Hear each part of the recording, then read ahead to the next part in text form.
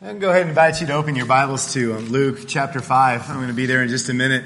We were talking in class about prayer this morning, and I remember back when I was in school, we actually had a class that graded you on your prayers. It's very dark, but that was something that it always made you nervous when you're like, wow, I'm actually praying for a grade. That's super weird. They stopped doing that, and I'm thankful, but it is important to evaluate, what we're saying. The most important thing to me about prayer, public prayer, is recognizing together, both as a speaker and as a family, that we are in the presence of God. And that this is not, and I do ask you to evaluate my words and weigh my words. You'll need to do that this morning. Because if there is something that is coming from me, I'm going to tell you right now, my opinions are not worth much. I change them frequently. But if something is coming from God, and I have a strong message for you, and you know and recognize that that is from God, then respond accordingly. And so I want to just lift our hearts and lift this time up before God. Paul prayed in Ephesians 6 in a crazy, amazing prayer. Pray for me that I may proclaim the word of God fearlessly, as I should. Pray that I would proclaim it fearlessly. You don't need to proclaim comedy fearlessly. You do not need to proclaim life hacks fearlessly. The gospel is something you have to proclaim fearlessly. And I just pray that will not be void in this message this morning. I pray it will be challenging. Let's pray. God, I beg of you, Father, that you would cause our hearts to recognize your presence, not in a quick prayer, but constantly, that we live and walk and breathe and speak in your presence. And I pray, God, for the message this morning that the disciples did not understand, that they were walking in the very presence of God. That never quite hit home, it didn't feel like. And I know it doesn't hit home with us. And I pray, God, that will be a reality for us this morning. Thank you so much for the gift of Christ, for the wisdom of his words. It's in his name we come before you. Amen. This is Luke 5. The story where I'm going to begin today begins in verse 12, where a leper, and that's a word that we're only familiar with maybe in religious circles. It's not something common in our country. It's more common in India and other countries where there's still leper colonies today. But it is something where it is a condition that is sickening, that is gross. That I didn't put up any images because you've seen the images. It's nasty, and you just put these people out of sight and out of mind in their own communities. A leper colony. You are unclean, and even if you came around clean people, in the Old Testament it says you were to cry out, I'm unclean, get away from me. That's what you're supposed to cry out. I'm unclean, get away from me. And instead, this leper, in a condition he can do nothing about, approaches Christ and he says, if you are willing, you can make me clean. And Christ says, I am willing. These powerful words that are the point of the opening of this chapter. I am willing. And then he says, be clean. Now, what I learned when I was looking at this is that is a bold statement. Be clean. Only the high priest was supposed to say that. That was something that only the high priest could announce and proclaim over somebody. And he says this, and immediately the leprosy left him. And then Jesus says this, and I want you to look. This is verse 14. Then Jesus ordered him, don't tell anyone, but go show yourself to the priest and offer the sacrifices that Moses commanded for your cleansing as a testimony to them. So these are the sacrifices Moses commanded. If you had leprosy, you're in Leviticus chapter 14. And it gives you a very specific thing you're supposed to do when you go back to the temple. And Jesus said this, what you do is going to be a testimony to these people. This is Leviticus 14. You are supposed to take 2 birds. So he would have had to go and get 2 birds. One of them you're supposed to wrap with cedar wood and hyssop with a scarlet thread. And you're supposed to take the other bird and put it in a clay jar with clean water and kill the bird and let its blood go in. Then you're supposed to take the living bird that's wrapped in this cedar wood, the scarlet thread and the hyssop, immerse it in the blood of the dead bird, immerse it in water, and let it go free. Wow. That is how you pronounce cleansing of leprosy. Now, I'm not going to get into this. I love typology. I love all that kind of stuff. But the prophecy of Christ here, being immersed into his blood, being immersed into baptism, the idea of the Spirit becoming flesh and the clay jar, listen, I think that's all there. A powerful testimony of what Christ came to do. But he would have had to go and do this as a testimony of what God had done. But the crazy thing about this story is Christ says something only the high priest was supposed to say, now you are clean. In fact, it says that in Leviticus 14. Once he's done this, the high priest will pronounce him clean. So he does something that would raise some eyebrows. That's not your authority to do that. But this man has become clean now. That is what introduces the text I want to get into next, which is going to be in Luke chapter 5, verse 20. And I'm just going to begin reading this in verse 17. So one day as he was teaching, Pharisees and teachers of the law who had come from every village of Galilee and from Judea and Jerusalem were sitting there. And the power of the Lord was present for him to heal the sick. Some men were carrying a paralytic on a mat and tried to take him into the house to lay him before Jesus. When they could not find a way to do this because of the crowd. And I'm just going to go ahead and stop there. This is what has happened so far in the book of Luke. He begins teaching in synagogues with just local villages. Next thing you know, he's teaching on the lake and crowds are gathering.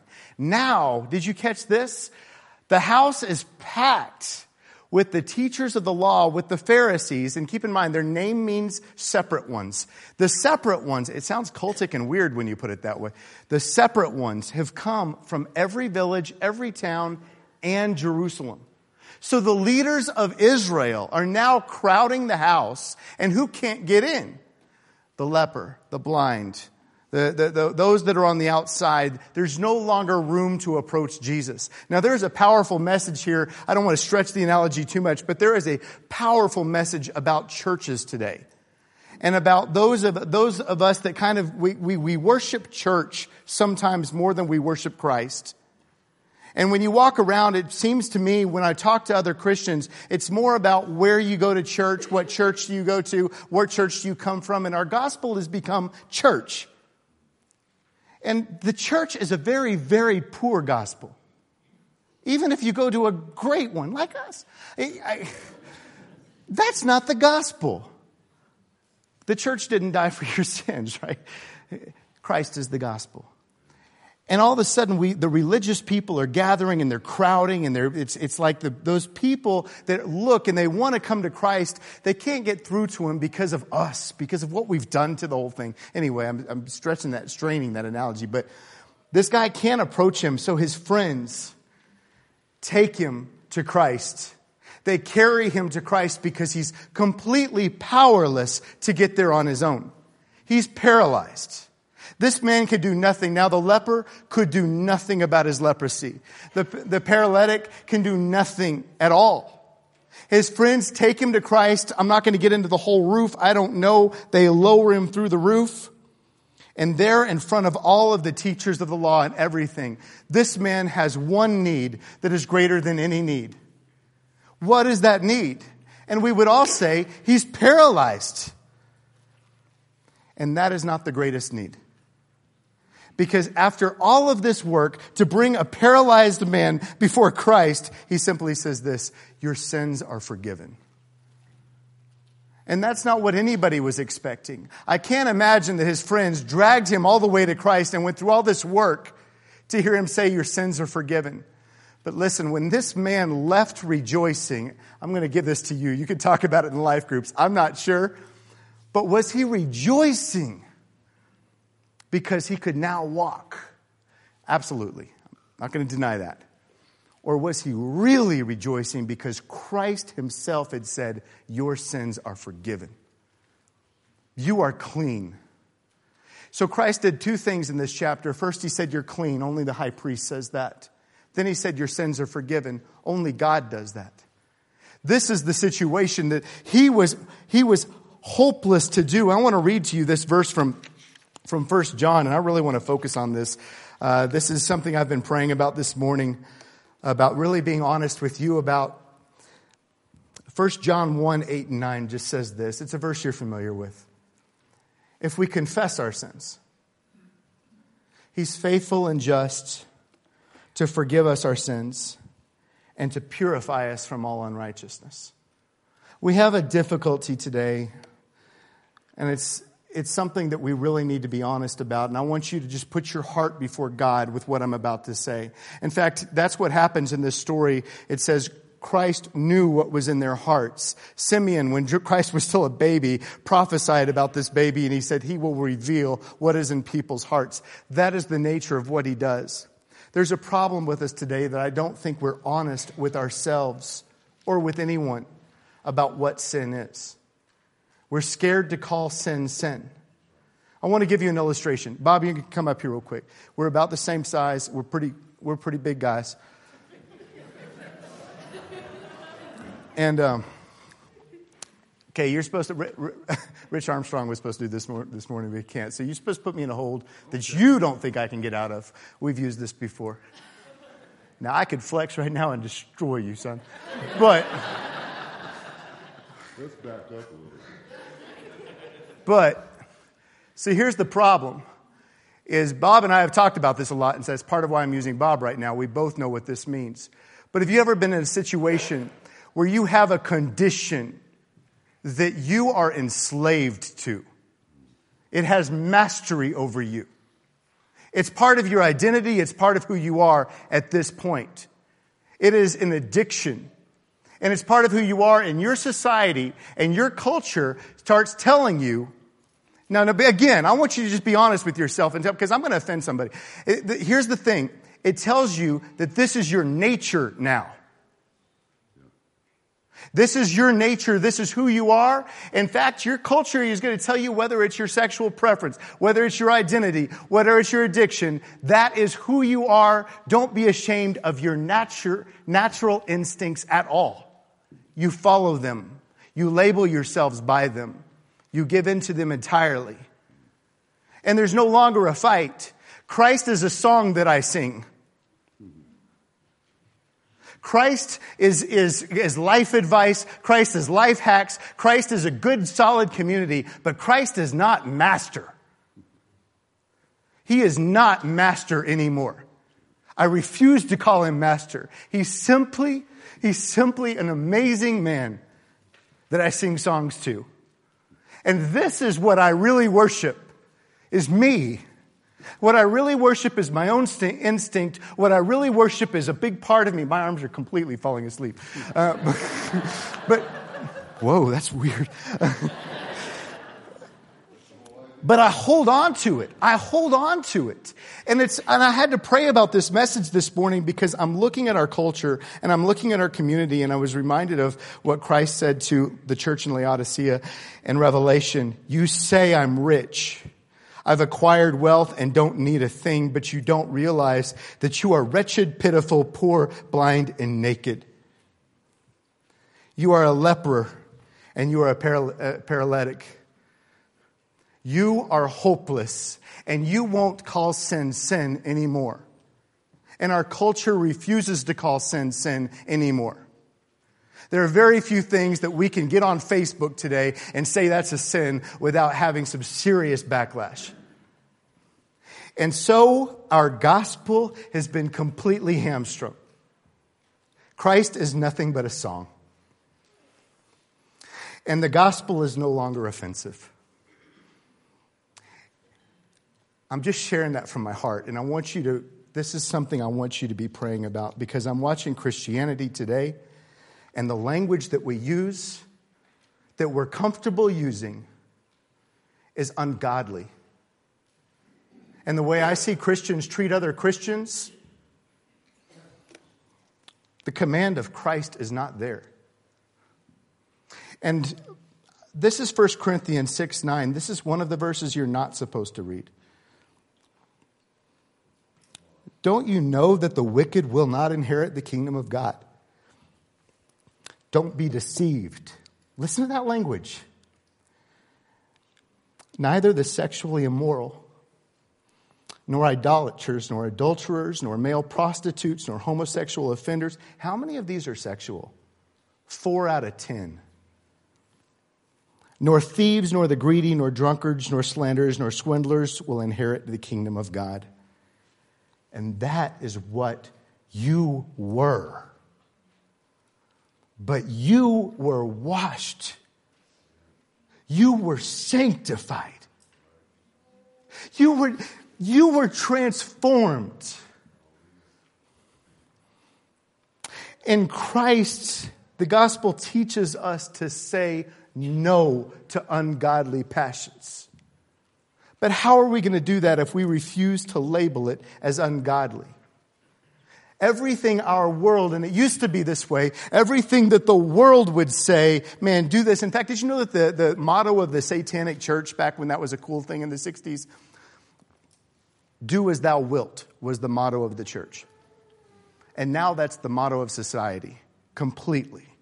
If it is your craving, if it is your nature, if it is your identity, do it.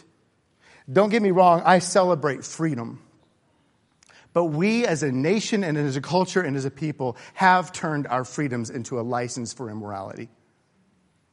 And we have to be able to step back and look at ourselves and say, this is wrong. I'm not the kind of preacher, I hope you know this, I don't stand up here and say, I'm a righteous person, get like me, you sinner. I've had serious problems with sin in my life, just like you have. But at least I call it sin. At least I'm willing to look at this thing that has me bound, that has me chained, that is a big part of me and say, God, I'm a leper. God, I am completely paralyzed. I need your deliverance. But I don't come to him and say, this is sin. I come to him now because this is where we're at today. And I say, this is just part of my nature. And I praise you for the freedom that I have. I praise you for your forgiveness. But transformation is something I'm going to reject. And I have to be honest with you. And I hope, I had to do this Wednesday, and I hope you'll show me grace when I say this. But I prayed for boldness, and I got to say this. If you have not submitted to Christ as your master, you are not a Christian.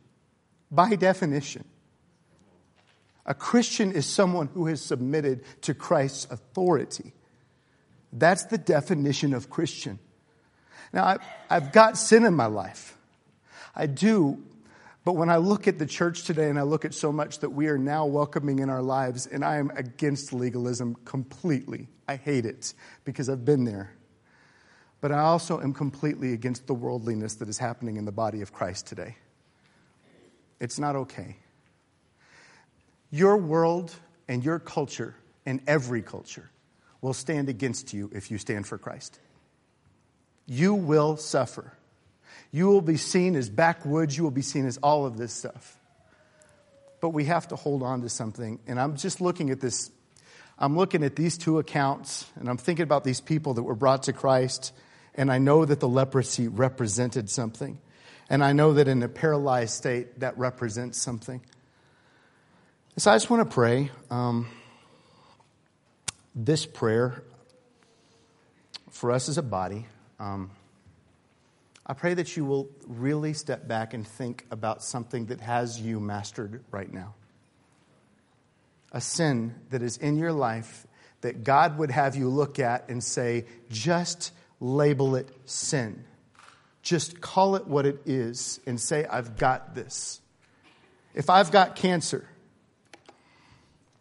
and I've had it. If I have cancer and I keep telling my wife it's just part of who I am, she's going to say, you need to go to the doctor. If she sees one more spot on the back of my head, she's going to say, Jeff, you're going to the doctor. And I look at Melinda and I say, it's part of who I am. You need to accept it. My wife will drag me in the same lock that Bob had me in and carry me to a doctor. She will carry me. She was like, you will fix this. You will call it what it is. This is cancer. This is leprosy. This is sickness. This is sin. As friends with one another, and I've got good friends in this room. I've got people in this room that hold me accountable, and I pray I hold you accountable. But I pray we'll carry one another to Christ. And I pray in your relationship, in your circle, when you see sin, in love, call it what it is. The way we act on Facebook or whatever social media thing we're in, the way we are behaving ourselves, I shouldn't even have to, this is crazy that I do this when we're driving. Just in our basic lives, I'm begging God for transformation in His people and in His church. And I pray that as leadership, and I pray that in myself, we'll never get comfortable. I know a lot of what I said this morning, and I'm not comfortable saying it. It's not the kind of sermon where you get excited about preaching. I just want you to not get mad at me. Well, I don't care if you get mad at me. I just want you to recognize that that's not Jeff talking. I just want you to look at the word and just be honest with yourself. Am I representing the word well this morning? Is that the language of Christ? And in tears and in pain and in crying out, I pray that we'll have the voice of that leper say, God, heal me. I need you to remove this from me. Father, I beg of you this morning that these won't simply be stories in history that we read and look at. God, I've looked at my own heart so many times, and I look at your body today, and I don't see love, joy, peace. I see bitterness. I see dirty stares. I see people boasting in their churches. I see sickness. I see leprosy. We're comfortable with the language of this world. We're comfortable identifying with what is hostile against you. And I just pray, Father, that we would listen to the voice of Christ, that we would hear Him, that we would hear your voice in our lives, and that repentance would be something that is daily before your throne. God, I ask for this prayer over your kingdom that is meeting across Fort Collins this morning and across this world and your people. I pray, God, that we would not look at church as a fun social club or a great place to sing. God, I pray that we would be a people that are a standard in this world, that we set a pillar of what truth is, the truth of what is right and what is wrong, what is righteousness and what is wickedness, and that we will stop marching to the beat of whatever culture we live in. Help us to look up and just see you and follow you. And so I began with a prayer for boldness for myself, and now, God, I want to pray for boldness for our body. I pray for courage, that we would stand up and that we would be fearless in our representation of you, that we would demonstrate love to everyone, humility to everyone, but God, that we would not be weak in our representation either. It's in the name of Christ and His authority we come before you. Amen. Let's stand and worship God.